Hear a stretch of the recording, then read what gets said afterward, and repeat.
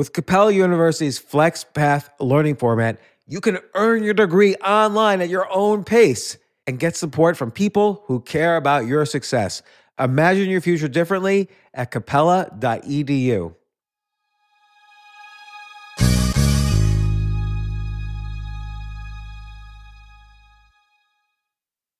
People today can spend half their lives over 50. So it's good to be financially ready for what's important to you as you get older, like a family vacation. Or starting your dream business. Welcome to Connie's Coffee. How may I help you? AARP's trusted financial tools can help you plan for whatever your future holds. That's why the younger you are, the more you need AARP. Start planning today at aarp.org/moneytools.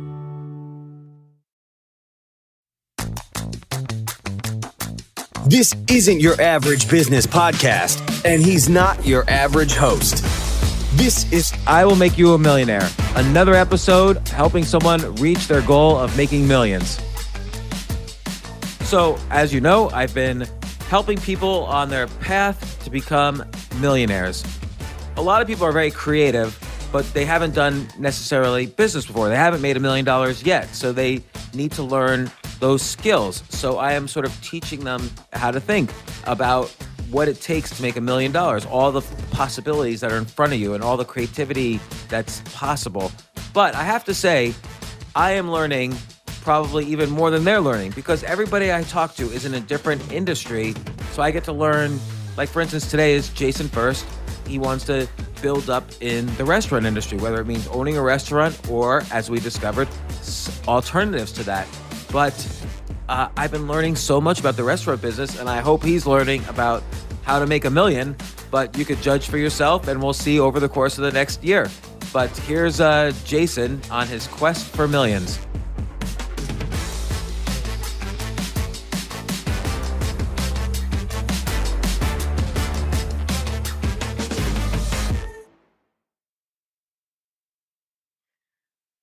So quietly, Jay is going to become like the first time Jay plays chess, he's going to beat like every master.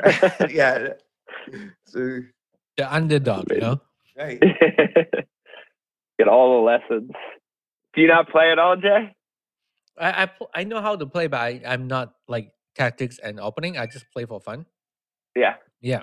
So I think this lesson was good because I've been thinking a lot about blunders. But I think the relationship between blunders and strategic plans is more important than I realized. And thinking in terms of these long-range strategic plans, as well as, like, I like the way you're thinking with, hey, let's set up as many accents as possible. That's the way I like to play. And but when it's in conjunction with a strategic plan, there's almost no chance to blunder when that's happening. Right.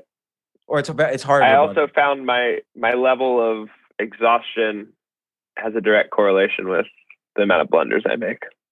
Yeah. And even even calculation, it creates exhaustion. So if you can make moves that fit in with, well-known plans or well thought out plans, you don't have to calculate as much and you can save that energy for later in the game when it's time to destroy the opponent. You just want to make sure you don't blunder, but the more you're thinking in terms of plans, the less chance to blunder. Yeah. I've been blundering a lot lately, so me too. Everybody. Strategic. There are some days I blunder and I'm like, what the fuck is going on? I just lost 200 rating points in blunders. And then other days I don't blunder. And it's random. We're playing faster chess than a long range chess, so you're gonna blunder more. Yeah. I mean, I was in restaurants for 14 hours yesterday, so I got home and I was playing those games at 1 because I'm obsessed with chess and I think about it all day long while I'm working. And I'm like, I get home, I need to get a little bit of chess in, and I just play stupid. Well, but that game was a good game. That's why I'm saying, I wouldn't even worry so much about, and I know this is easy for me to say because I don't follow this advice, but I wouldn't worry so much about the loss when you're learning good strategic things and you played I find when I first start playing, let's say I lose a game that I was winning, I'm like, okay, that was fine. I was playing at 2,300 and I came up with a good plan that I now know and I was winning, but I lost at the end, whatever. Then the second game, okay, same thing. Third game, what the? Fourth game, Robin, did something happen to my IQ? Am I going crazy? And Yeah. I have to remember too that, you know, in the long run, the goal is to just have a better understanding of chess, and then the ratings will come when that happens, no matter what. Right. My dad always, he says, I can't, I'm like, just play more games against real people. And he's like, I just can't take the losing, which I don't mind losing. I more mind making stupid mistakes that I know better. You know, it's about me, not about my opponent. So if I get outplayed, I have no problem with that. I feel like I learned something. That's amazing. That's really what I'm doing it for anyway. But yeah, I play my 1 minute. Okay, so yeah, let me take out my notes from last week. Yeah, thank you again for taking the time. And I was rereading the transcript, and thought it was weird listening to myself. So I thought all these ideas were really good, and there's so many different directions. Like, we started going over all the different spokes to the restaurant wheel, as opposed to just owning a restaurant or consulting. But like, what did it make you think? So, I mean, I think that I was really kind of, the part that I took away most, I guess, was like the who are you, what are you, and kind of like why now. Yeah. And I guess most specifically, I've been thinking about the why now part. Mm-hmm. Although, because I kind of know like who I am, I think, feel pretty good about that. Like my skill set and like all the things I've learned over the last 7 years. The vision, I'm always a little bit up in the air about, in terms of my focus, I guess, if that makes sense. That's kind of like choosing the spoke, right? I mean, is that? Yeah, and it's also partly not just choosing the spokes, but naming them. So let's say you have a technique you use in chess, and it seems to work. If you don't, like, for instance, what I call the harassing the queen strategy. There's no book or chapter or about harassing the queen strategy. It's just something I made up. But now that I've put a label to it, I can identify it more easily when it happens. Like in that one game I showed you that I played, I knew instantly I was going to play the harass the queen strategy. Whereas if I had never labeled that in my mind, even though I might have played it before, it would have been harder for me to decide to do it or recognize it. And so sometimes when you just label the spokes, you realize, oh, there's more options. And so the why now becomes easier because you just need to fulfill any of the spokes. Right. So I guess like that was really helpful. And I guess I had been thinking about it a little bit leading up to our conversation about, you know, how I wanted to, you know, own my own restaurant. That had been my goal for so long. But to kind of recognize that there's actually all these other parts of this industry that I've, you know, acquired a bunch of skills and have, you know, kind of mastered at least some parts of it, and want to continue to learn, obviously, on all of it. Can I ask you a question about that? Yeah. Yeah. So you said you mastered all these skills or learned all these skills. Clearly, restauranting is not a skill. But what are all the micro skills that makes up a good restaurateur? I don't know, so I'm just asking out of curiosity. Yeah, so I guess, well, there's tons, but, you know, specifically like product knowledge is always a good start, I would say. How to make good food, or knowledge about like different types of cooking techniques and, you know, different cuts of meat and how flavors typically work together, with, you know, beverage, you know, craft cocktail skills, you know, This is kind of like the like you say, the product is ultimately what's the restaurant serving. So this is almost like bordering on this micro skill of restaurateuring overlaps with cooking skills. Yeah, and a little bit too of like, it's like your arsenal of weapons to sell. And so the more you know about which weapons you want to use at which times, the better you are. Like, what's an example? Like, is that like a Valentine's Day? What's the dinner being served? So I think the best example of that is, So let's say your check average is $100, which is like at a nice restaurant, right? Like per person, you're roughly at $100 per person. One of the things I love to tell when I was managing to tell other servers, and now when I'm serving, I like to use myself. If I can figure out a way to sell a dessert drink, right? A port or an Amaro, and if I can speak on it, like, oh, hey, you just had a great Italian meal. You want to finish it off the traditional Italian way with a nice digestif, maybe an Amaro. They're like, oh, they don't know about it. So I can tell them about it, sell it to them. And then that's 10% extra on their bill. It's a $10 drink. So I just improved my check average by 10% and I improved my tips by 10%. So this is different so it's interesting. Knowledge of cooking is different than what a chef needs to know. Knowledge of cooking from a restaurateur's point of view is different than knowledge of cooking from a chef's point of view, because you're intersecting it with the knowledge about what the check means. Oh, absolutely. I mean, look, chefs can know that you put this really weird type of pork, or you put the chicken neck in a chicken stock, and that's what gives it the most flavor. I'm not telling a single guest that, you know what I mean? Yeah. Because nobody wants to hear about chicken neck at the table. Right. Some people do, but I do, but not the majority of people. So it's totally different. And, I know the buzzwords to hit to make us, and it's all true, So what's interesting there is just you speaking about this creates another spoke even, which is imagine software that compares check with meal with menu and uses kind of AI-based training from experts like yourself to suggest sales techniques or to suggest what this, to suggest product plus words to use to kind of upsell to make the check higher. Yeah. That's a legit software package. Yeah. Or like a newsletter, type of thing too. Yeah. Like one of the more micro. So it creates more newsletters we talked about. So what's another skill? So there's product knowledge, understanding timing. Timing for sure. Yeah. In terms of reservation turns, in terms of desirability of the meal, like if you go out to a dinner with a friend, you don't want to be there for 4 hours, right? Like you want to be there for an hour and a half to 2 hours. And is that what you meant?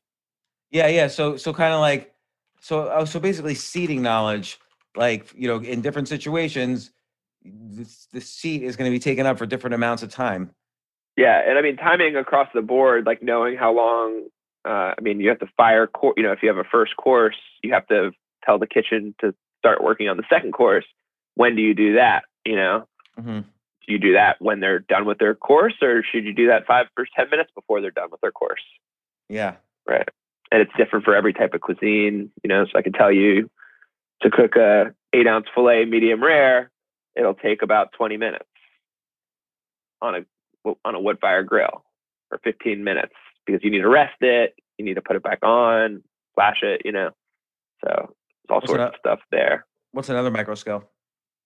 I would say staffing is a big one. So knowing how many people you need on any given night. There's most restaurants will take walk-ins, and it can be inconsistent at times.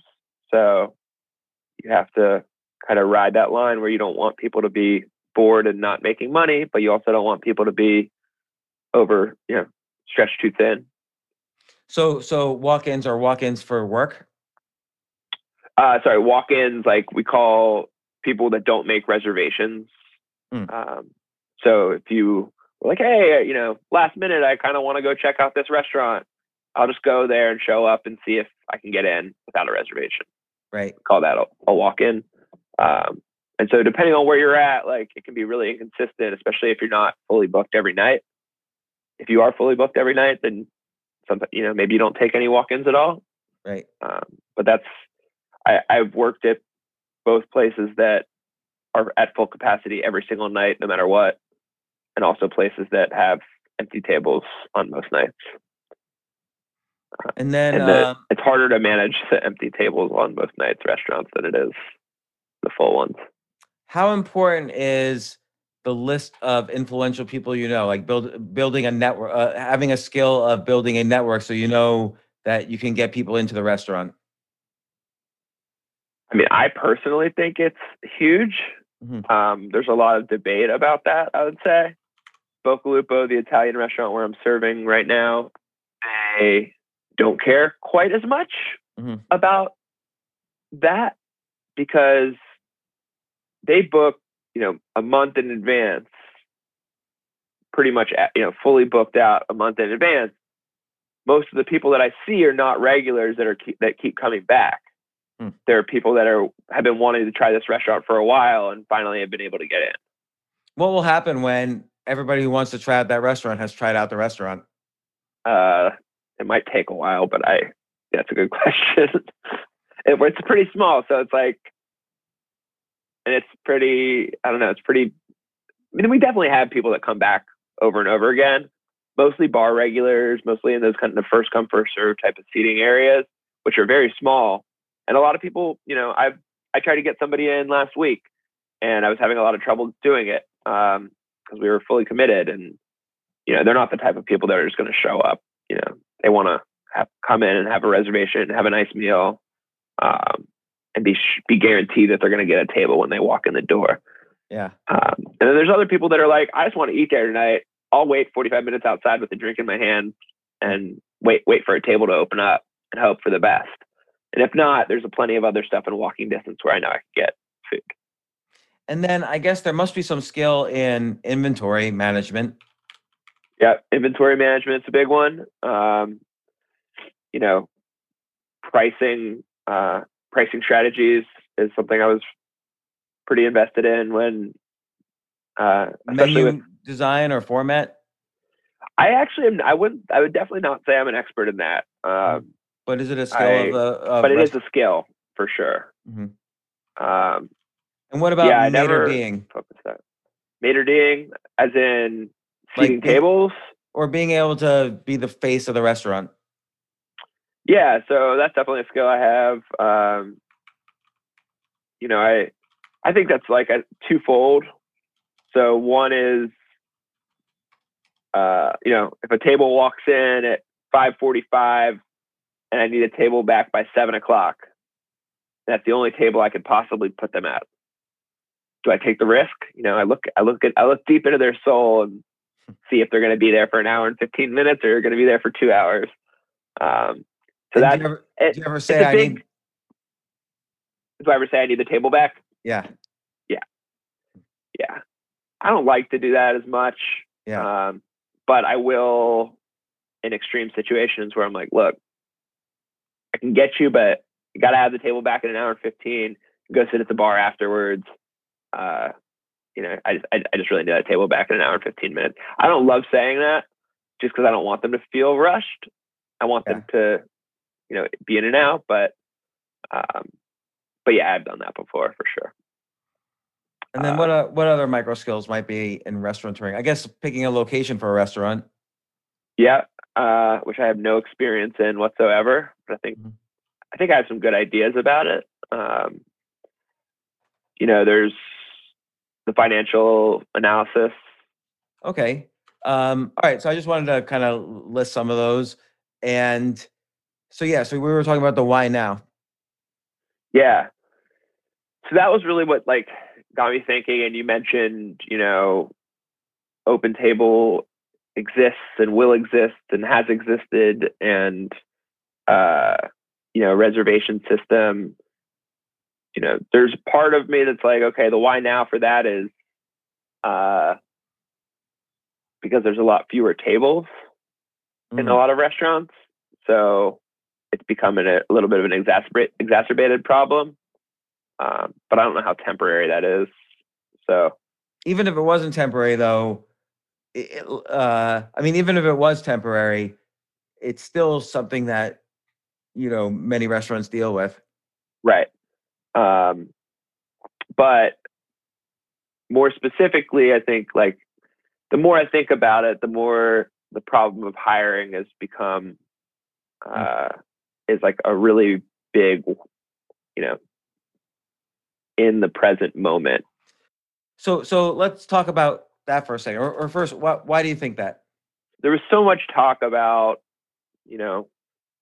restaurants are all going to die, and a lot of them have, and especially in certain cities. But I took why now to mean like why now and why here. Mm-hmm. So when I'm thinking about it, I'm thinking a lot about Atlanta. Yeah. And what happened was at the start of COVID, I'll tell you my experience. So at the start of COVID, I had just been in New York. I saw what was happening. I went to the owner of my restaurant group. I said, look, we need to pivot. Let's do it. Yeah. Spinning wheels for a long time. Nothing happened. And I was getting, I got emotional about it, which I shouldn't have done, but I did. And I felt what was coming, and it was hard for me to separate, my livelihood and my friends and coworkers' livelihoods. And so right when we closed, the owners told me I had to put everybody on furlough. So I called everybody and, told them, hey, look, you kind of have a job here. You kind of don't. I don't know what to tell you. I'm so sorry. We're not going to be paying you anymore. We're going to apply for unemployment for everybody. Hopefully the government's going to come through. It was really, back then, nobody knew what was going on. Right. And did you guys set up a GoFundMe for the employees? I had some cool ideas that I didn't get approval on. It was a hard time for me. Yeah. I was feeling like I had all these, I was feeling nervous a little bit, but I was also feeling like very encouraged because I thought the industry needed a shakeup. And I thought that there was a lot of really great opportunities coming. The owner of the restaurant ended up doing $100,000 in gift cards that he gave to the staff. And so it was about $1,000 per person. It was still a very nice gesture for sure. But $1,000, that's what, my bartenders were making that in 3 or 4 days. So, yeah, it wasn't a ton. And a lot of my employees, weren't approved for various reasons for unemployment. Wow. So, anybody that's not an American citizen struggles. Yeah, I wonder how do they survive? They always survive. They pick up odd jobs. They save better than most servers. Even though they don't have as high paying jobs, they always have a cushion, a little bit at least. Because they don't want to they know how to take the risk a little better. Yeah, and also they send money back home a lot of times. So I don't know. It's just they also have that more of the hustler mentality.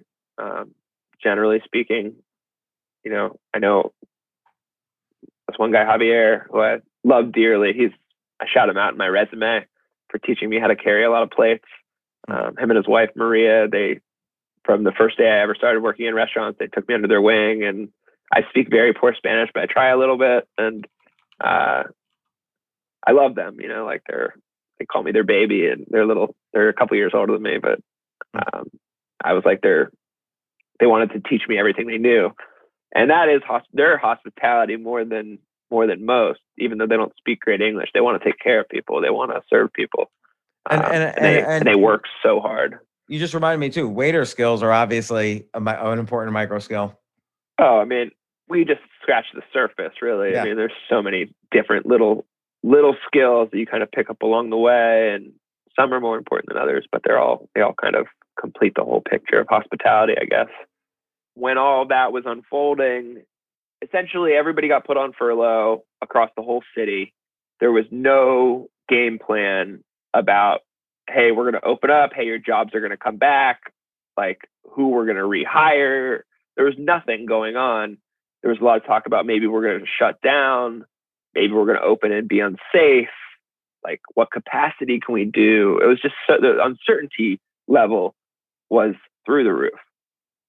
I had employees that were in nursing school, that were had a second job. They, didn't get paid as much, but that was going to be their career. Eventually, once they had enough training and they were trying to get out of the restaurant industry, all those people gone for good. It was about 20% of my staff, at least with the higher skill positions, right? Like food runner, Javier is like the best food runner in the game, best to ever do it, in my opinion. And that's a skill of its own. But, as much as I wanted him to become a server and try to train him up, he never was interested. And, it would have been hard for him to just language barrier wise. He should move to Miami. Get to that point. Miami, everyone speaks Spanish. Yeah, so that's true. He likes Atlanta. Yeah. He had some kids here, so he's been here for a long time. And I don't think he wants to do that. He just likes running food, and to be honest with you, my favorite job I ever had was running food. So running food is just taking the food to the table from the kitchen? From the kitchen to the table. You've never seen customers so happy. Yeah. That's when they get their food. That's the happiest they are all night. So yeah, that's true. So you get to see them then, and I love that job. I only had it for a month, but I really did like that job. You don't get paid enough though, so it's hard to do. But yeah, so about 20-25%, I would say, of the whole industry left permanently or semi-permanently. Yeah, the only reason why it's somewhere in between semi-permanently and permanently is that a lot of people are not coming back because they found something else to do during this past year, and the next generation is not yet trained. So it actually is a little bit more than a semi-permanent problem. Yeah, and there's a lot. I mean, the restaurant industry does not look good right now. Yeah, so nobody's like saying, "Boy, I can't wait to go get back to food running," because you don't even know if 2 weeks from now there's not going to be a third wave and everything's going to close down again. Yeah, and if I'm 22 or 23 coming out of college, or if I'm 20 and in college, I don't really want to work in a restaurant right now. Like, it was fun because you got to party with everybody afterwards. You got to eat good food. It's just not the same. It's not the same. It's just not the same like lifestyle. Even, we all go to work now. We're wearing masks all the time. I don't even know what my coworkers really look like. Yeah, right. So it's harder to like totally different than when I started. So how does this affect? Obviously, hiring is important, but what are the nuances? So the nuances are, these businesses make money. We have $3-4 million a year. Yeah, I know the margins are a little slimmer than a lot of other industries, especially with steakhouse type of food. Food cost is pretty high. The building, it takes a lot of money to run it. The biggest problem that exists is it was never a profession. It was a job.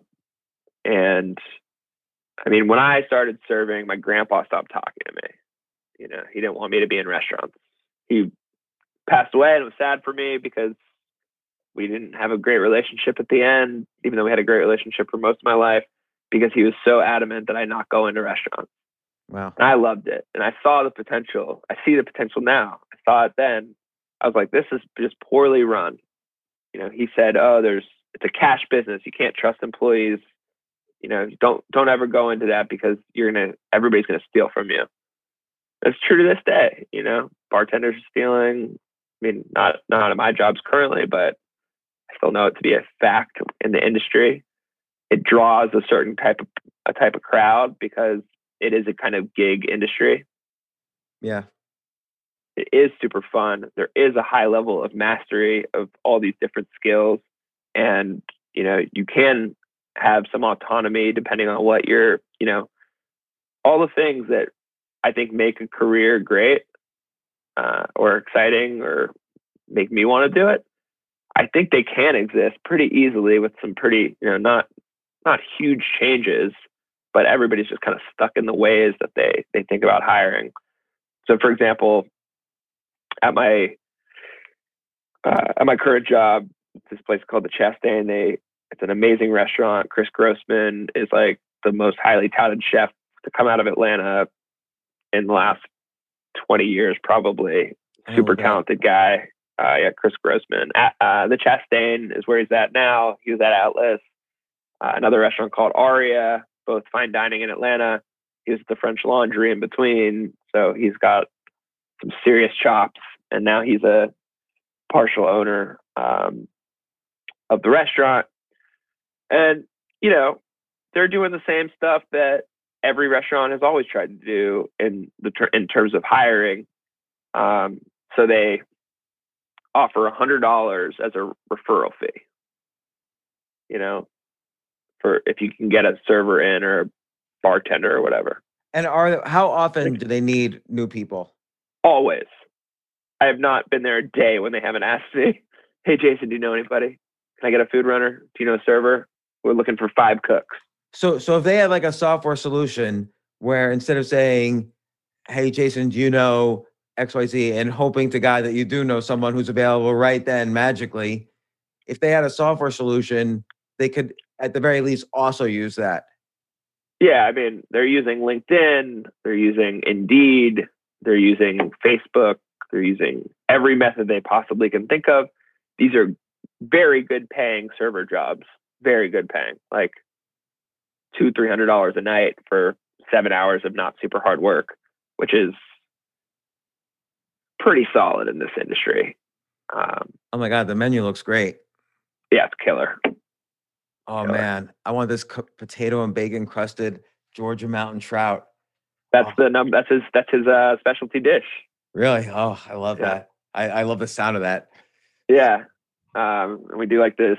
There's a 22. It's not on the menu. It's like a 24-ounce dry age ribeye. Why does he crust it with potato as opposed to breadcrumbs? It's a good question. I'm still learning the menu a little bit. I started there not too long ago, and I haven't served there yet. But that is a good question that I will find out the answer to. So interesting.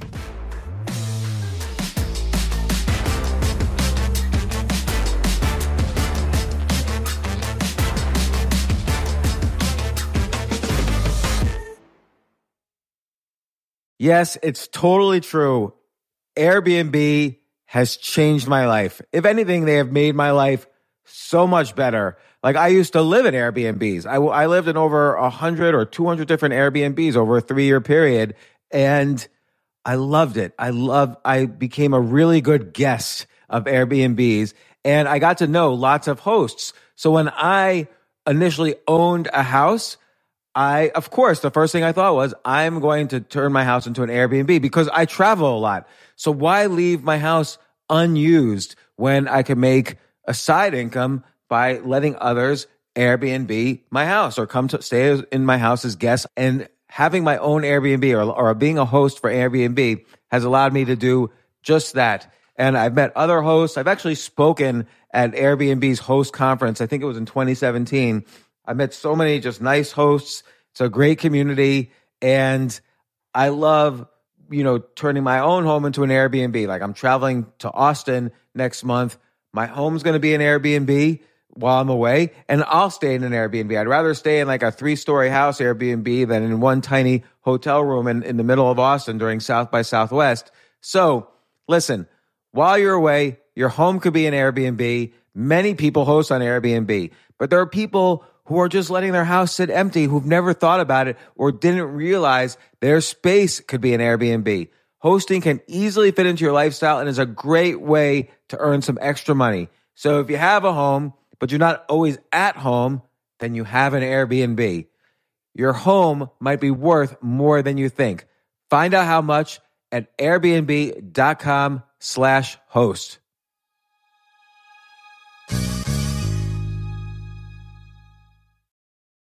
Daylight savings time is starting up again. Okay, podcast is over. That's all you needed to know. But why do we have daylight savings time? Answer: to give us more daylight from March through November. By setting your clocks forward, it may feel like there are more hours in the day when we initially start daylight savings. But if you're hiring, it doesn't necessarily help you find qualified candidates for your roles any sooner. There's only one way to do that: ZipRecruiter. And right now you can try it for free at ZipRecruiter.com/James. ZipRecruiter works around the clock to find qualified candidates for you. Once you post your job on ZipRecruiter, they send it to 100 plus job sites so you reach more of the right people. This is such a brilliant idea for a business, and ZipRecruiter did it. So ZipRecruiter's smart technology also quickly scans thousands of resumes to identify people whose skills and experience match your job. I've used ZipRecruiter, particularly as a potential employee, and I still, to this day, get messages every day. James Altucher, would you like to apply to be VP of Entertainment at NBC or whatever? So there's just nonstop emails. Like I got 5 or 6 emails today because a year ago I signed up for ZipRecruiter. So spring forward with a new hiring partner, ZipRecruiter, and find top talent sooner. See why 4 out of 5 employers who post on ZipRecruiter get a quality candidate within the first day. Just go to this exclusive web address to try ZipRecruiter for free. ZipRecruiter.com/James. Once again, that's ZipRecruiter.com/James. ZipRecruiter, the smartest way to hire.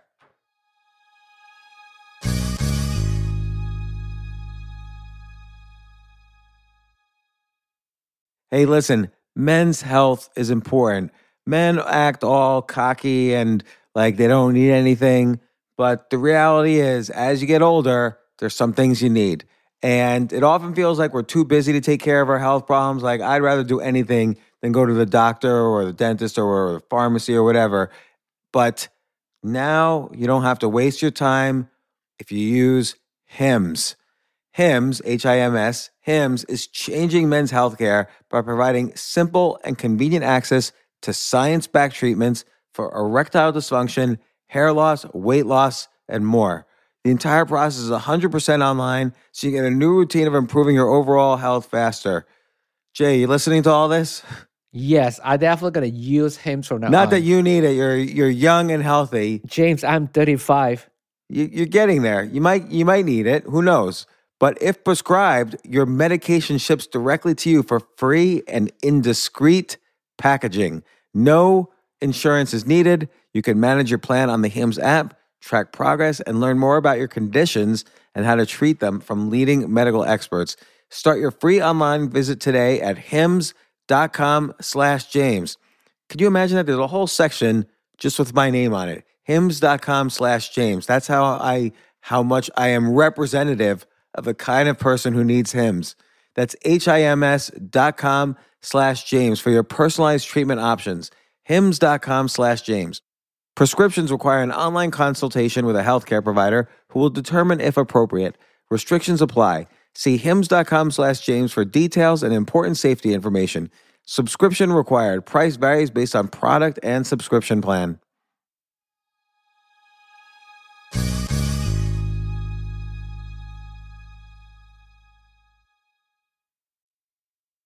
All right, so let's think about this. Like, what is a software solution? Like, what would be better than Indeed? I mean, the problem with Indeed or LinkedIn is that you're running into a billion people when you're trying to find 10 out of a billion people who want a job as a waiter in Atlanta.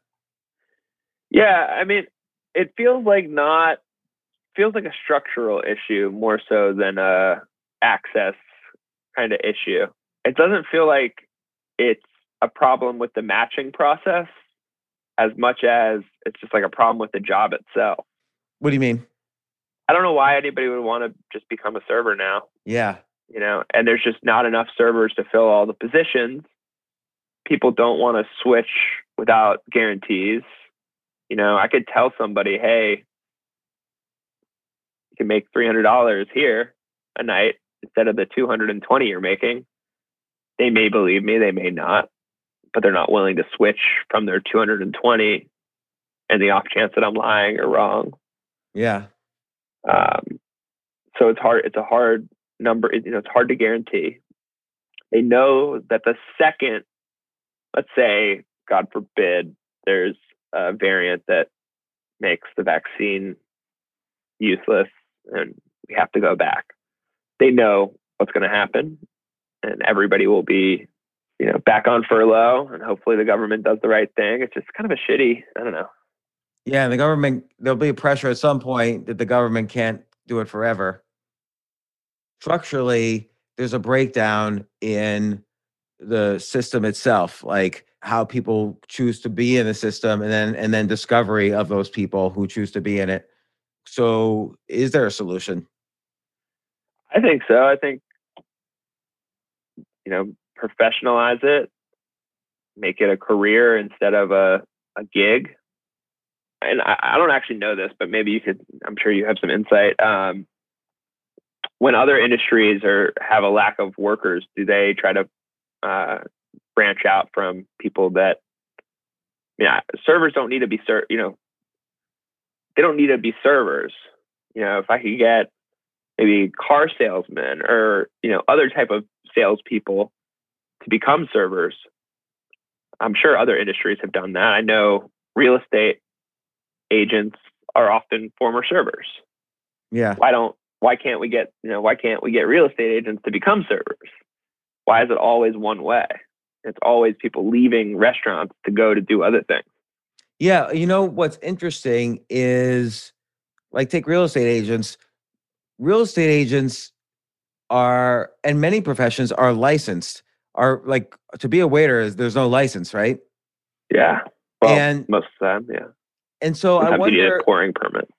I wonder if you can create some kind of hierarchy, some sort of licensing system, so that someone's always a waiter once they're a waiter because they've gotten their second degree certificate and they go back for continuing education somehow. And so there's always a list to draw upon because you know who all the certified people are because it's an industry now. It's a licensed industry. I wonder would people be interested in, hey, get your, stand out above the rest, get your, restaurant certificate so you could work in the restaurant industry and at any time. You're first in line in the restaurant industry. Yeah, and I love that idea, and I thought that should be a thing for a long time because, I think, but right now, nobody would ever go to become go to any school to be a server because you can just get any job you want. There's no barrier now. Yeah. But yeah, absolutely, like that should be a thing, and restaurants should agree to pay more for those people, but restaurants don't pay anything for servers as is now. How many emails? Loyalty. How many email addresses do you have just from your own personal connections and stuff of people who are servers? How many email addresses of servers do I have? Yeah. Ooh. Honestly, probably not a ton. 50.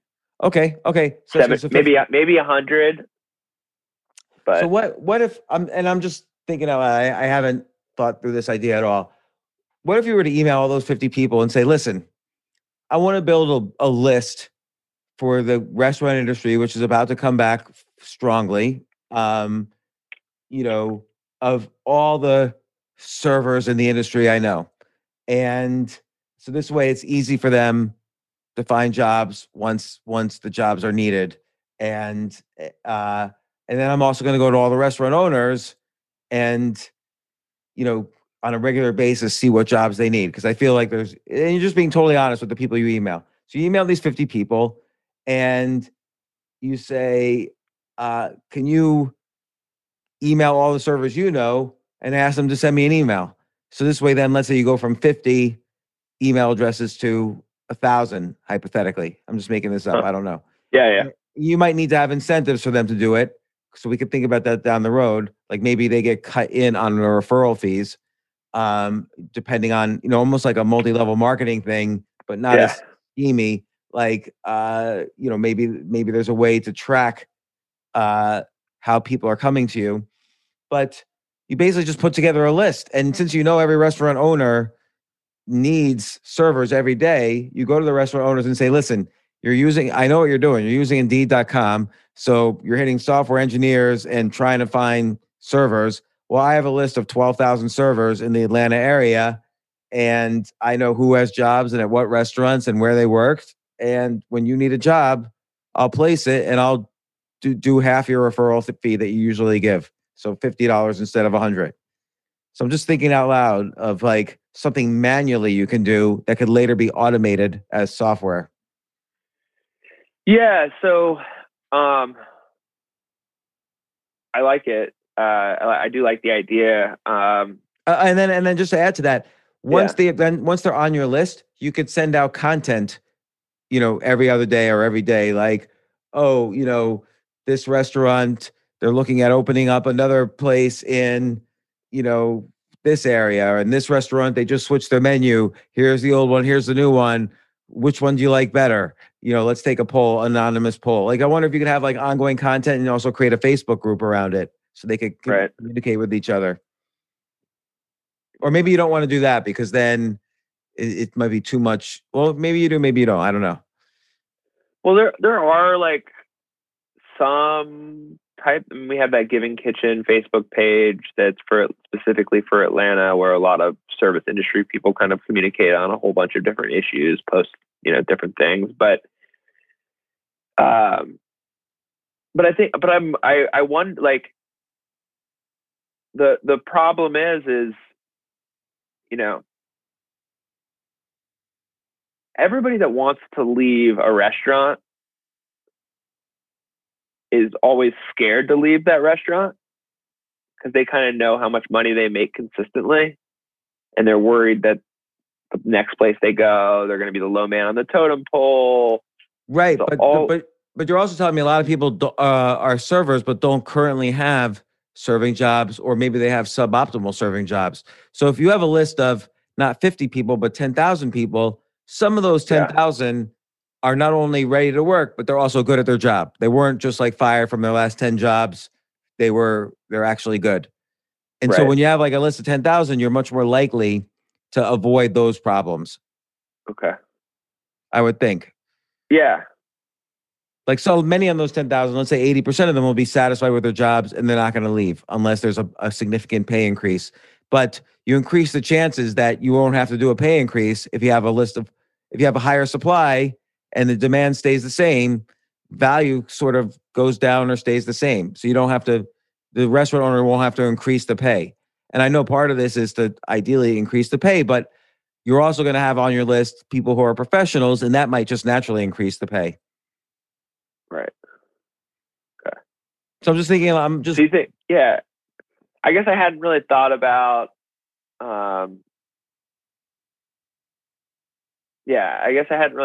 like trying to be the link in the networking. Well, and you don't have to be. Yeah. I'm wondering if this is just an experiment to see if manually, if this works, and then you can automate it. So Craigslist, Craigslist started by this guy, Craig Newmark. He basically sent out an email to his friends. Hey, here's the things happening in San Francisco this week. And they emailed it out to a bunch of people. And then people started signing up for his list. And then he added, here's the apartments for rent in San Francisco. Here's this, here's that. And then he started doing it in every city.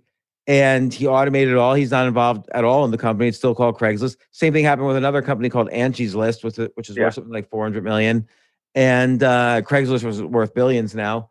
And I wonder if you just start off manually, but then once you see that, okay, people seem on both sides of the equation, the sellers and the buyers, they're excited, and then you can automate it. And, a typical business model, almost every business could be thought about this way, actually. But a great business way to think about business is some group of people have enormous excess of something. For instance, they have many empty bedrooms in their house. And then other people want access to that excess. So I'm traveling to Tennessee. Let's say I'm traveling to Nashville. I need to stay in one of these extra rooms because all the hotels are booked. The business is the platform in the middle, whether it's a human or a software system. So Airbnb matches people who have an excess of rooms to people who want access to those rooms. Uber matches people who have an excess of empty car seats to people who want access to those car seats in a specific area at a specific time.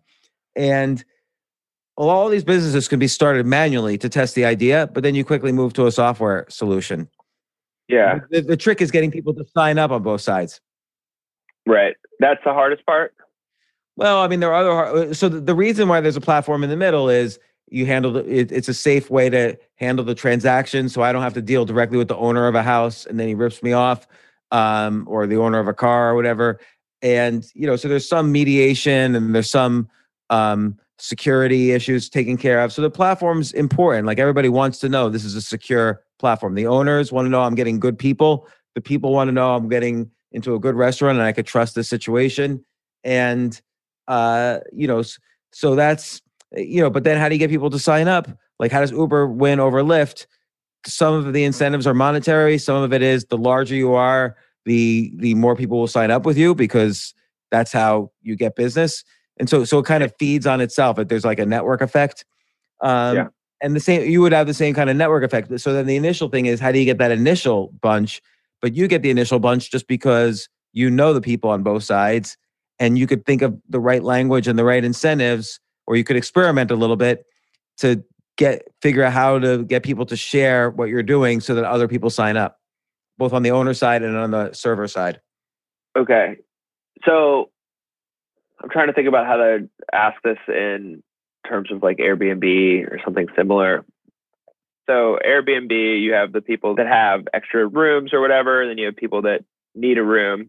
So the people that need a room are more like the servers, and the people that have the extra rooms are more like the employers in this analogy. Yeah. So the no, actually it's the other way around. So the employees have an excess of basic restaurant skills, and the owners need some restaurant skills working in their restaurant. So the owners are the ones who actually need the excess. Yeah, that makes way more sense. Okay. So what happens when the renters need the room, right? So the owners need the employees, and there's just not enough rooms. Price goes up, right? So the owners need servers, and there's not enough servers. So yeah, they would be willing to pay more. Well, sticking with the Airbnb model, right? People that want to rent a space, there's a lot of them.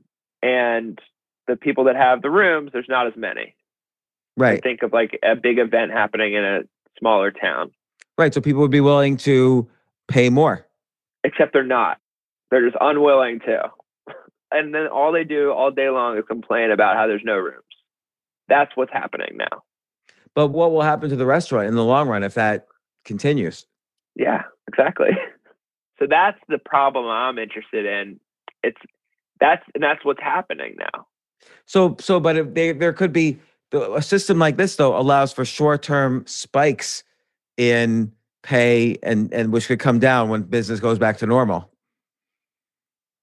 Because you can say, look, I'm willing to pay $300 if I could just get someone on New Year's Eve working, because I know my liquor bill's going to be, or my liquor sales are going to be through the roof. So there could be short-term spikes when they need more people and there's not enough people available. Right. So they might do something like that for like a day or two or whatever. And that might be a thing, like a temp agency for restaurants could be that could be a thing. But most people don't want that even, because it is so specialized and by restaurant to restaurant, Yeah.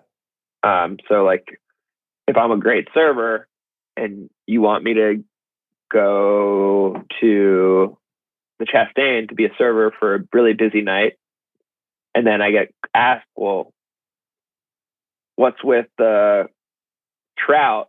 And I don't have the answer. Like I just didn't have the answer. Yeah. That's a problem, right? So it's hard to like get all the intricacies of, a restaurant. It's not like I could have a temp do a host position, right? Mm-hmm. But when it comes to all the products that you need to know to be a server, training takes like at least a week. So what's the ideal scenario of a system? So an ideal would be restaurant owners would be willing to pay up for quality, for instance. Yeah, but not even, I don't know what my ideal is. I'm just, all I'm saying is I'm seeing this, there's way more demand for servers than there are actual servers at this point. And there's an unwillingness from restaurants to change the model at all. And so something's going to have to give at some point. Yeah. There will be enough pain to create change at some point. And maybe we haven't hit that yet, but it's coming. Okay. So how can, so we don't know yet. We know this is a big problem. We know you're an expert at it. So it does seem like worth looking into further. So it's a valid spoke. So there's two things we can do. One is just we could put a pin in that and start exploring the next spoke. So we're going for breadth rather than depth at this point, figuring out a bunch of viable things and then starting to see which ones we can explore a little further. I would say the one extra thing we can do here is send out an email, or you could think about how to do this and we could brainstorm this even next time. But how can we send out an email to your friends who are all servers and say, hey, I'm collecting the email addresses of basically every good server in Atlanta. And I only want, I'm sending you an email because I think you're a great server. And I know you know how to analyze who else is a great server. Have them send me an email of all the good servers. And then you can make that same offer to those people who sign up. And you can even set up a website. And I could show you how to do that really easily. There's plenty of sites where you could do that within 5 seconds. You can even set up a website to start collecting all the email addresses. And you could send out all these emails through that website. And so it collects everything through one ecosystem. And then later on, you could migrate the email list somewhere else if you choose to. So that's one experimental way we can just start finding out the list of people who have the excess.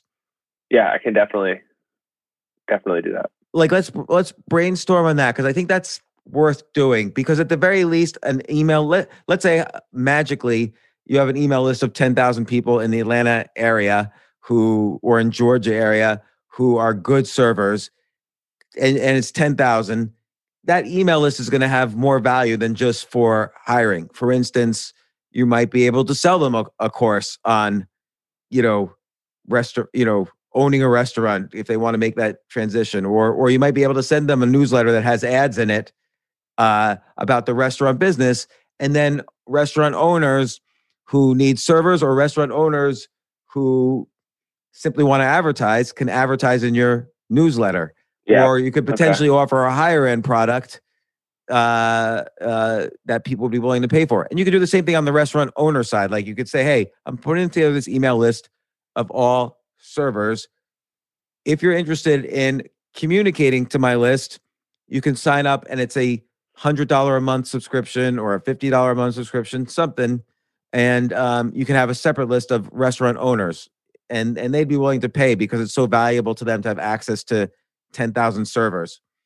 So yeah, that's great. So even, it makes a lot of sense too, because I feel like and I think you picked up on it without me realizing it, but like there's more value in the really good quality people than what they're currently valued at. So I see like there's upside for them regardless of how,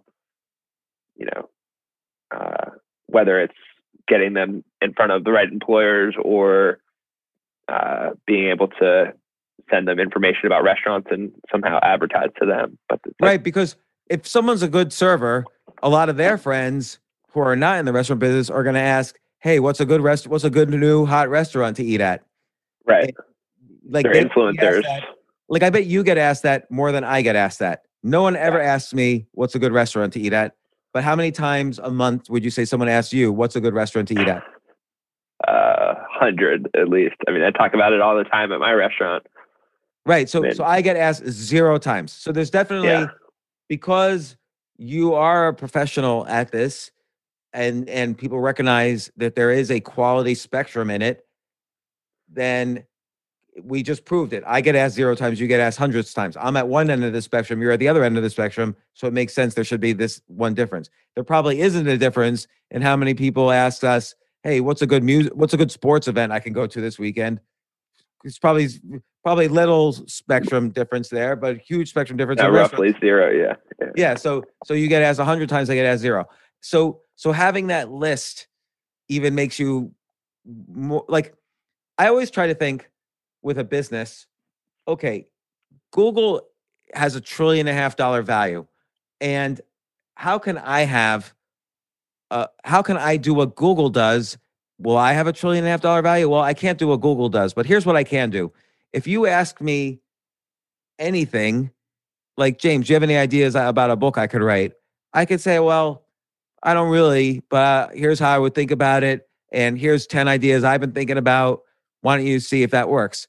And if I just generally live my life that way, as if I were like this personal Google, it will create monetary value for me. Like maybe not $1.5 trillion, but maybe $1 million or $5 million or whatever. And so, or LinkedIn, if you're always asking me, hey, I have a friend who needs a job. Do you know anyone?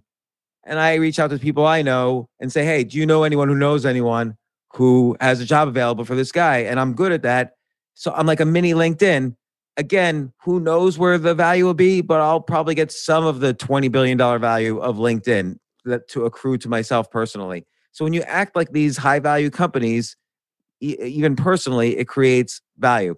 So what I'm saying is, even manually, if we figure out how you can make this list on both sides, and so you sort of like perform almost like a personal Airbnb type business or personal restaurant specific LinkedIn business, that's automatically some value that accrues to you personally. And then if you productize it by turning it into a software system or automating it in some way, then that actually becomes a real business. Okay. But the first step is to, make it a micro version of one of these successful companies and not necessarily worry about monetizing it like immediately. Right. Definitely not about, but monetizing it can happen pretty quickly, but you don't want to think about monetizing it immediately. Sure. So, as an example, I don't know if you follow, or maybe I told you this story, but Charlemagne the God, he's a radio host, like an urban. Yeah, I know. Yeah. Oh, so I sent him a bunch of ideas about a book he should write. He said, let's do it together. And I resisted at first, but we ended up doing it. It was released the other day, and it's like the best-selling book on Audible right now. And I didn't get paid anything, but if there's opportunities down the road that comes from that, I'll get paid. And if I do that constantly in my life, like sending these ideas out to people, ultimately I make a lot of money. And that's actually what has happened. And so, but some things can happen faster than others, like Craigslist monetized pretty quickly, Airbnb monetized pretty quickly. But I think the list itself has more value even than the initial business idea. We might not even know the right business idea until after you have the list. And so then that's why I'm just thinking the brainstorming here really is, how do you, I think because you're trusted in the industry and you know a bunch of people who are trusted, that's the first step in getting a rather big list. Okay, let's put a pin on that. And okay. I think that's a good idea to manually at least experiment with. And Perfect. Then yeah, I can do that. The other thing is then I would start thinking of like another spoke that you think is really interesting right now to do or explore. Like you want to have, let's say, 5 or 6 spokes identified, and then we can really figure out what are the best ones to choose, or maybe all the ones are worth taking the next step. That's the good thing about going for breadth and a little depth, is that we don't have to have a full business plan. We just have to have a first step on 5 different ideas and see what happens. It's like we're fishing and we have 5 fishing lines and we see which one catches a fish, or maybe multiple fishing lines catch a fish.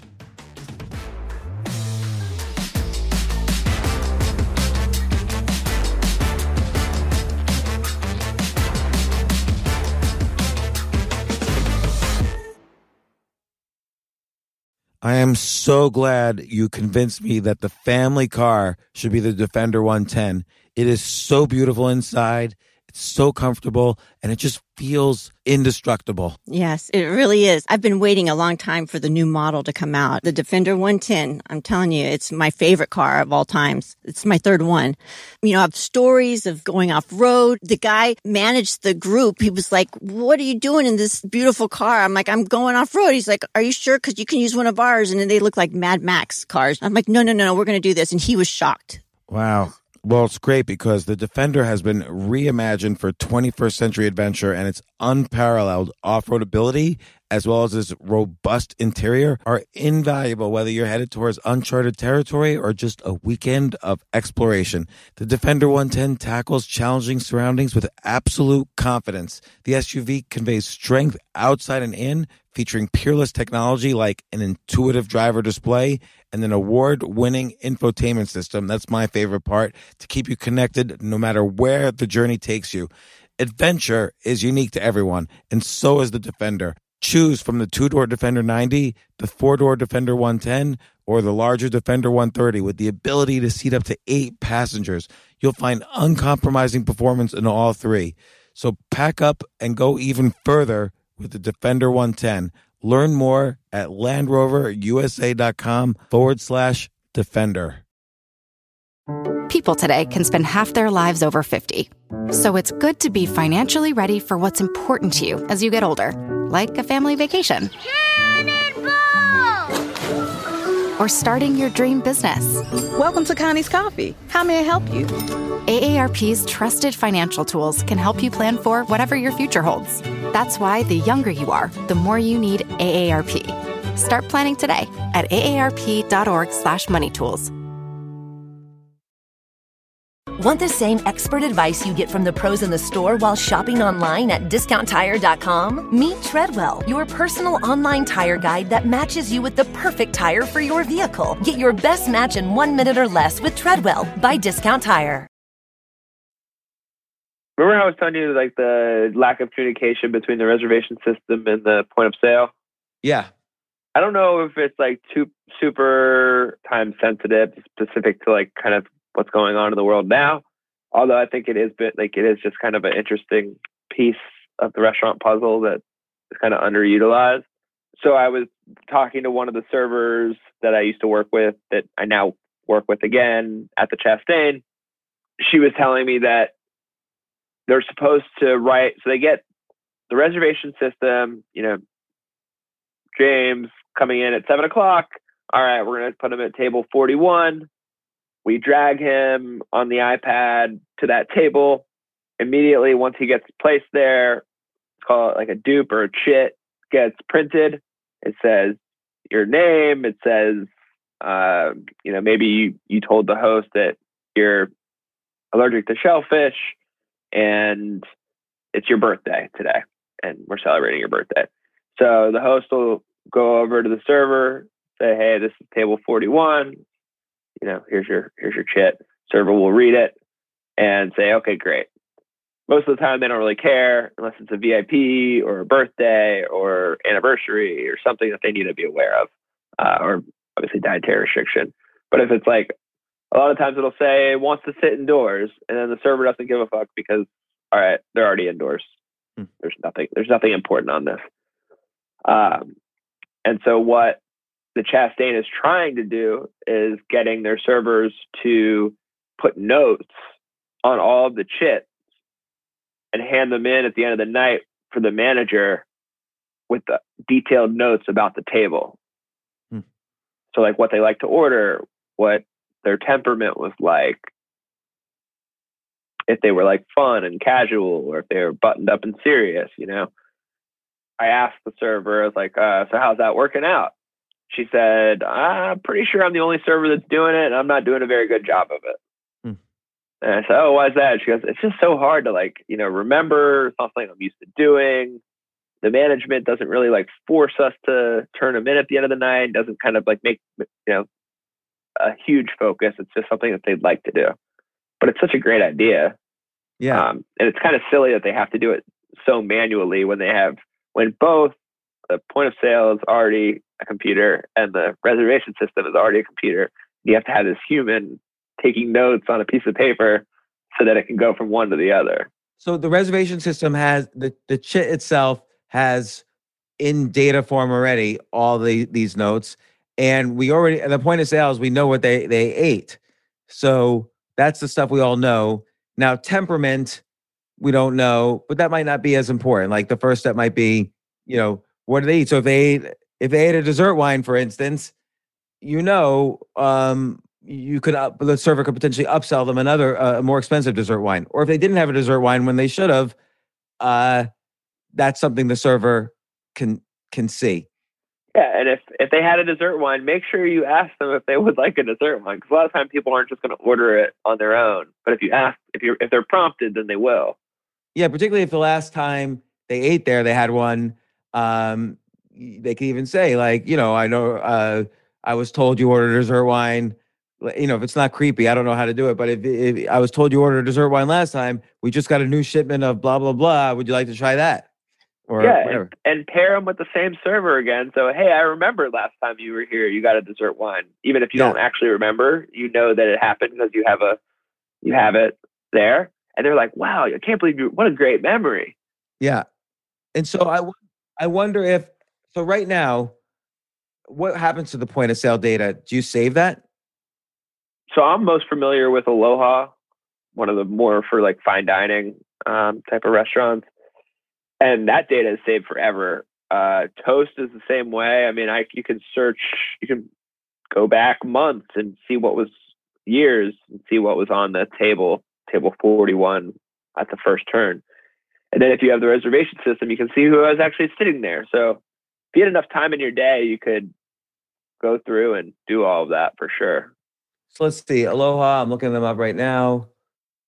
And actually, the people that started Aloha own the Chastain. Really? Or at least a part of the venture fund that. So it's just point of sale solutions. I think they have Lighthouse now too. They bought a couple of different that are, I think roughly that's pretty similar. So they do have like restaurant loyalty programs. Aloha does? Yeah, they have online ordering systems. They have kitchen production software. So send out fresh, high quality food fast with kitchen production software and hardware designed by the best in the business. They have consumer engagement with drive brand loyalty and reward your best customers with restaurant loyalty, store value. But it doesn't look like they don't have anything that connects to reservation systems. I've done some research on it, and maybe there is something, but I have yet to see that communication between a reservation system and a point of sale. So, but you're right. They do have in digital format, in some probably easy to store way, data on everybody who goes to a restaurant. They know their name, they know what they ordered, they know how loyal they are, and separately we have. They don't know the name.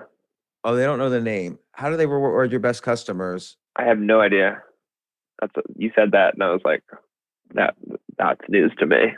So how would you connect the restaurant reservation system to the point of sale, or at least the data? Like manually, how would you do it? Manually, how I would do it. So if I had infinite time, so I would grab my iPad with all the reservations on it. Mm-hmm. I would take it to the back of house terminal for the point of sale, and I would click on table 41. James, you're my first reservation that night. You came in at 5:30.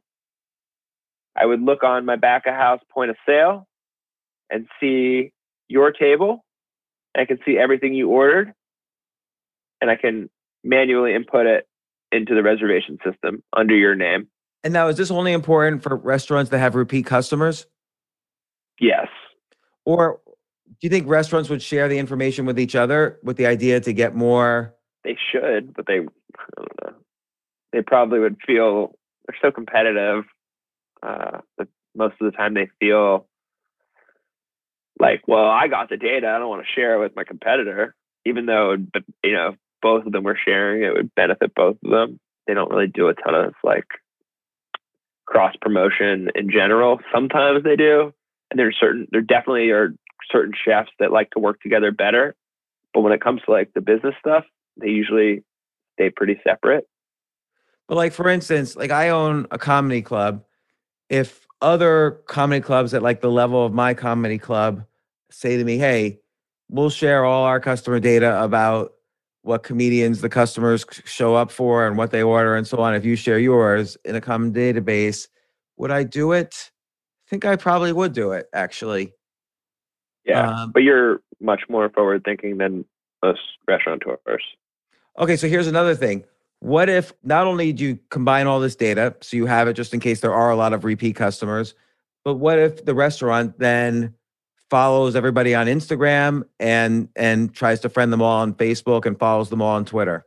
Because you'll probably be able to find most of them because it's John McEnroe who lives in Atlanta, and you'll see what he looks like, and you might recognize him or whatever. Or there might be only one John McEnroe in Atlanta who seems like the type of person who would go to your restaurant. So you can make some social media outreach too to each one of them after they've been to the restaurant. Yeah. And they wouldn't I say no. They'd probably feel honored that, hey, they're a special friend of the restaurant now. Yeah. I mean, I did that personally. I have plenty of Facebook friends that I met in the restaurant. Something that should be done for sure. So I think that's another spoke. And as opposed to like making an entire software system, I think there is some benefit to you doing something manually. Doesn't have to be the infinite thing, but you doing something manually and adding a social media component to maybe drive back second visits, and then seeing if matching this data or the point of sales to the reservations can increase the check value. And I bet you that could be manually done. And the owner of the Chastain might even be willing to do it just to see. And you could say you're not charging anything. You just want to see if you can increase their revenues. Why would they say no to that? Yeah.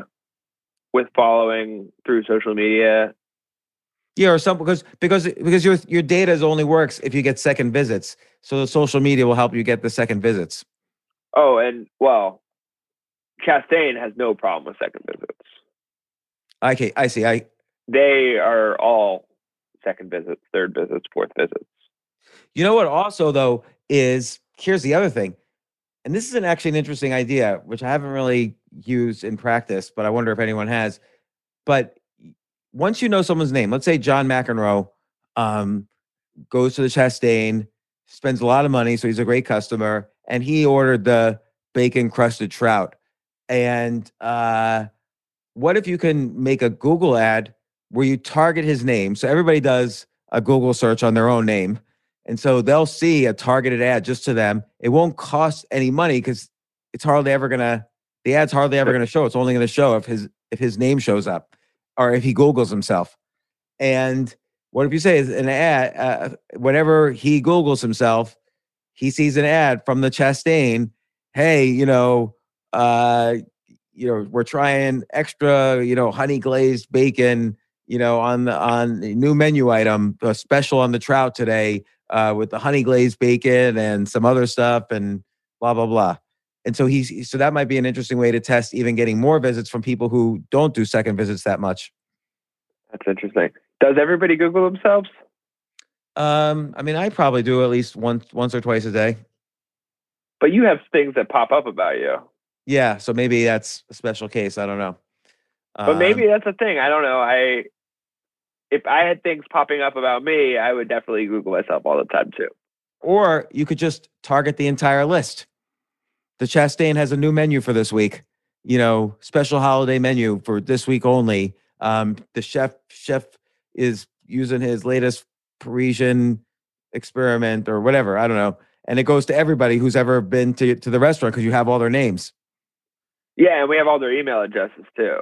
Yeah, so you could send that out. Now, sometimes you have to get permission to there's rules about that, but to send them an email, but sometimes yes, sometimes no. Particularly, but here's what you could do though. If you become Facebook friends with all of them, then you could totally just put something on your Facebook feed and promote it to your friends. And that's your friend, the restaurant's friends are their customers. Right. So then that's actually the cheapest way to do it. So I think there's something there. So that's like a second spoke and a second step for that spoke, which the second spoke is kind of connecting point of sales data with reservation data. And the step for it is manually at least put together like the next 1,000 customers who eat there and see what you could do with them to increase revenues over the next 2 months. And then you can actually document, revenues went up 50%, even seasonally. And so you can have a track record and a testimonial. And then you can figure out what the next step is after that, which is either restaurants sharing data or a software system, or, there's a bunch of possible next steps after that. Yeah. So, and then the other thing too, with that spoke, so right now the Chastain's issue is not getting people in. Well, they don't really have that many issues, but they have the bigger issue that they have space that they can't use because they don't have enough servers, but that's from the first spoke. Right. But when they bring people in, we say no to so many people. So it's not like trying to attract more people necessarily, but to upsell them so that the check average is higher. So maybe specifically like targeting, well, James just came in, he bought an $120 bottle of Cabernet. Let's target him somehow to try to sell him this $150 Cabernet. So there's two ways to upsell in this case. One is when they come in for the second visit, because you said a lot of second visits happen. You know, either you do this manually or you figure it out, but you'll know. Let's say you have the infinite time and you're there. You know, hey, you say to the server, hey, I want you on this guy because you served him last time. I want you to say this, and you give her the line or him the line to say that upsells it, and you see how often that works. The other thing is that if you know a bunch of people on your list like the $120 wine, and you happen to have a $150 wine, you could say some way or other, somehow you target them outside when they're not in the restaurant and say, hey, we just got this really high end, $160 wine of this, it's the version that you're pretty sure you could upsell them. And then they might even come in for an extra visit just because you've got this wine. Right. So there's a couple of ways to upsell. And then you could always downsell from the upsell. So if, like you say, listen, you had the 120, I remember you had the 120, you had this wine last time. You don't say the dollar amount, I guess. You said this wine last time. We just got in this very special one from the Swiss Alps, whatever. And then they say, nah, I think I'll stick with the other one. And you can say, that's fine. But just so you know, even with the other one, we got this one vineyard that only puts out a new wine every 3 years. And it's from the same region. You like that one. And you might want to try that. So you could downsell from the upsell. Nice. And still upsell from their old one. From the old one. Right. So here's a $150 one. You don't want that, but instead we have this $130 one, which is still higher than the 120. Right. So like every sale has an upsell and a downsell, and every upsell has an upsell and a downsell. So you could always try to apply that as much as possible to every sale. Like for instance, I sell a newsletter. So let's say it's called the Altitude Daily Newsletter. And I sell it for a year for $50. As soon as someone purchases that, they see a message that at the online shopping cart, they say, listen, we can purchase this. But by the way, you just spend $50 for 1 year. For $100, you could get this for a lifetime. So for just 2 years worth, you can get it for a lifetime. And they're like, nah, I'm just going to try it for a year. So now they get the downsell from the upsell. Like, hey, would you also like to buy his book? It's $10. In the bookstore, it's $16, but we'll sell it to you for $10. And so that's the downsell from the upsell. Now, if they get the lifetime report, you could say upsell then. Listen, James has some high-end newsletters. You want to check them out? Like he has one for selling options, selling stock options, and it's $3,000 a year. But because you just got the lifetime report, we'll sell it to you for $1,000. They could be like, yeah, I'll take it.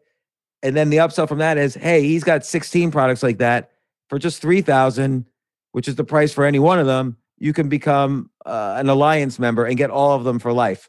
And the downsell from that might be lifetime for the more expensive high-end report they got. Does it ever end? Is there? Yeah. It ends at the most. It ends at the most expensive product because then there's nothing left to sell. And even if they don't get the original newsletter for $50, maybe they buy the book for $10. And so at the very least, then you get $10 from. You might lose money on that, but you get their email address.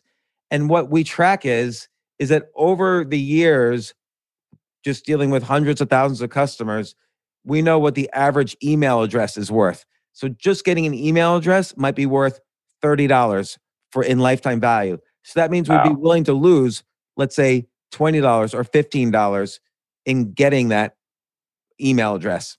Sure. And the same principles could apply to a restaurant, but they like to make money that second. But if they take a longer term view of just the value of just getting someone's email address and being able to communicate to them, they might be. Yeah, go ahead. How do you convince people to get the longer term view? That's what I'm struggling to do most of all. And I think that's like kind of the underlying thing of all of the spokes potentially. That's very hard because like I tried to explain to these. So I have this one business that sells newsletters, and they know what the value of an email address is. So they know what the value of an email address is who's not a subscriber. They know what the value of an email address is who's a subscriber of the cheap stuff. They know what the lifetime value is of an email address combined with they bought the higher end stuff. So I tried to convince them there's also a lifetime value to someone who listens to my podcast, even if we don't know their email address. So I was trying to convince them to market my podcast, but they just didn't see it because they had to calculate it. They had to have a method of calculating it exactly, and there was no way to do it. And I tried to figure out ways, and it wasn't their thing. It wasn't their business to figure that out. So you might not be able to convince people of that. But the main way is data. So if you start off with something simple, like what you were talking about, just manually connecting the point of sales with the reservation system, that's simple.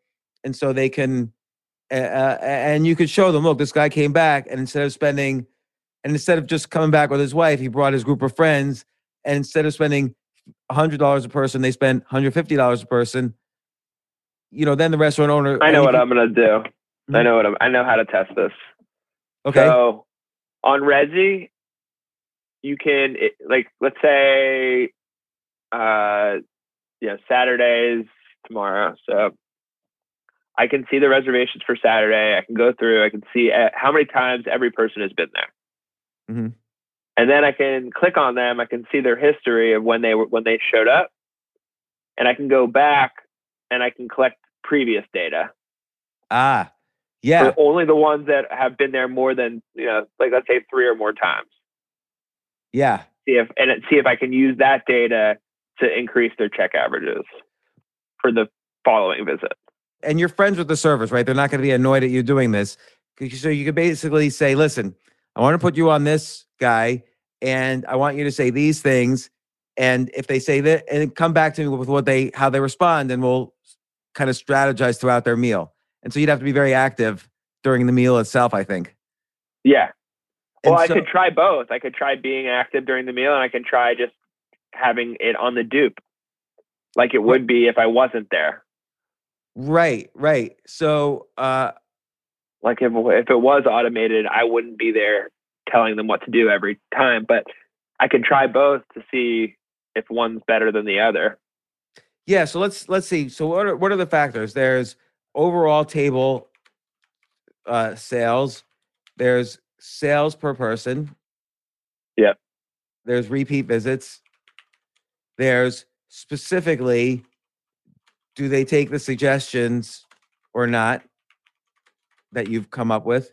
Now, by the way, just because they don't take the suggestions, but the ticket sales are still higher, that might be a good outcome. Is that because maybe the server is making more suggestions, maybe they feel like they have more choices and they're willing to spend a little more. So even if they don't take the suggestions, offering the suggestions might be the value as opposed to them taking it. Right. So what's another factor that demonstrates success? I guess if they do a review. Yeah. What might be another factor? Time between that visit and the next visit. Yeah. So there's a couple ways you can measure success. Like at least, because the more ways you can measure success, the more ways you can convince the restaurant owner this is something of value. Like right. two or three of these aspects might be relevant to them. And I guess profits per table per visit, like they buy the more profitable items. Which is hard because I don't. But the restaurant owner might know. But okay, I throw it in there, but maybe somewhat. It's not. Yeah, no, I could. It would take a lot more communication and information than I have easy access to. All right, so look, now we have 2 spokes with 2-second steps.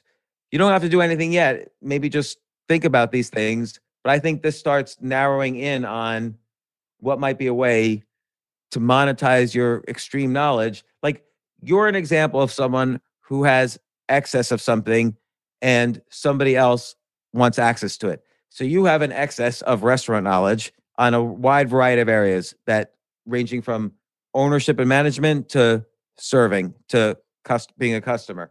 So restaurant owners in particular, but also maybe restaurant employees might want to have access to your knowledge. So we're figuring out as many things as possible that you could be in the middle of, so people are willing to use you as essentially a platform and also share data with you. And then once we figure out the different spokes that work, that's the things you can scale. Like, okay, I need to hire a programmer for this, or I need to find a more scalable solution for this, and on and on. Cool. And yes, is that something that's even like possible to do, to program some device that can connect to both the reservation system and the point of sale? Let me see. Is that like something that can be even done? Yeah, let me see. There's an easy way to see. Yeah, so Resi, for instance, yes. The answer is yes, that you absolutely could do that. And what was the other system? Is it API? Is that? Yeah. I don't know anything. Sorry. Yeah. API is the word. The one we're using right now is called Revel. Revel does have an API. Yeah. In fact, Revel has a whole blog on how restaurants can benefit from their API. So, for instance, customer engagement. Implementing an open API system is a key part of customer retention strategy. So, by integrating CRM applications, so they're assuming a restaurant might have some database to keep track of all their customers. I don't know if such a thing exists or not, but they can say you can interface your database of customers, even if it's like an Excel spreadsheet. Using the API, you can integrate with Revel. Okay, cool. So that's essentially what you're doing. So we might find during the course of this that there are competitors, but competitors are okay. That it just shows that it's a valid business, that there's competitors. Right. And then the next step of knowing there's a competitor is figuring out at least one feature you can offer that they don't offer, which shouldn't be too hard given that you have a lot of knowledge. So yeah, these are two spokes. We'll think of more, and then think of more how you can do these things manually. And let's talk again after we play next week.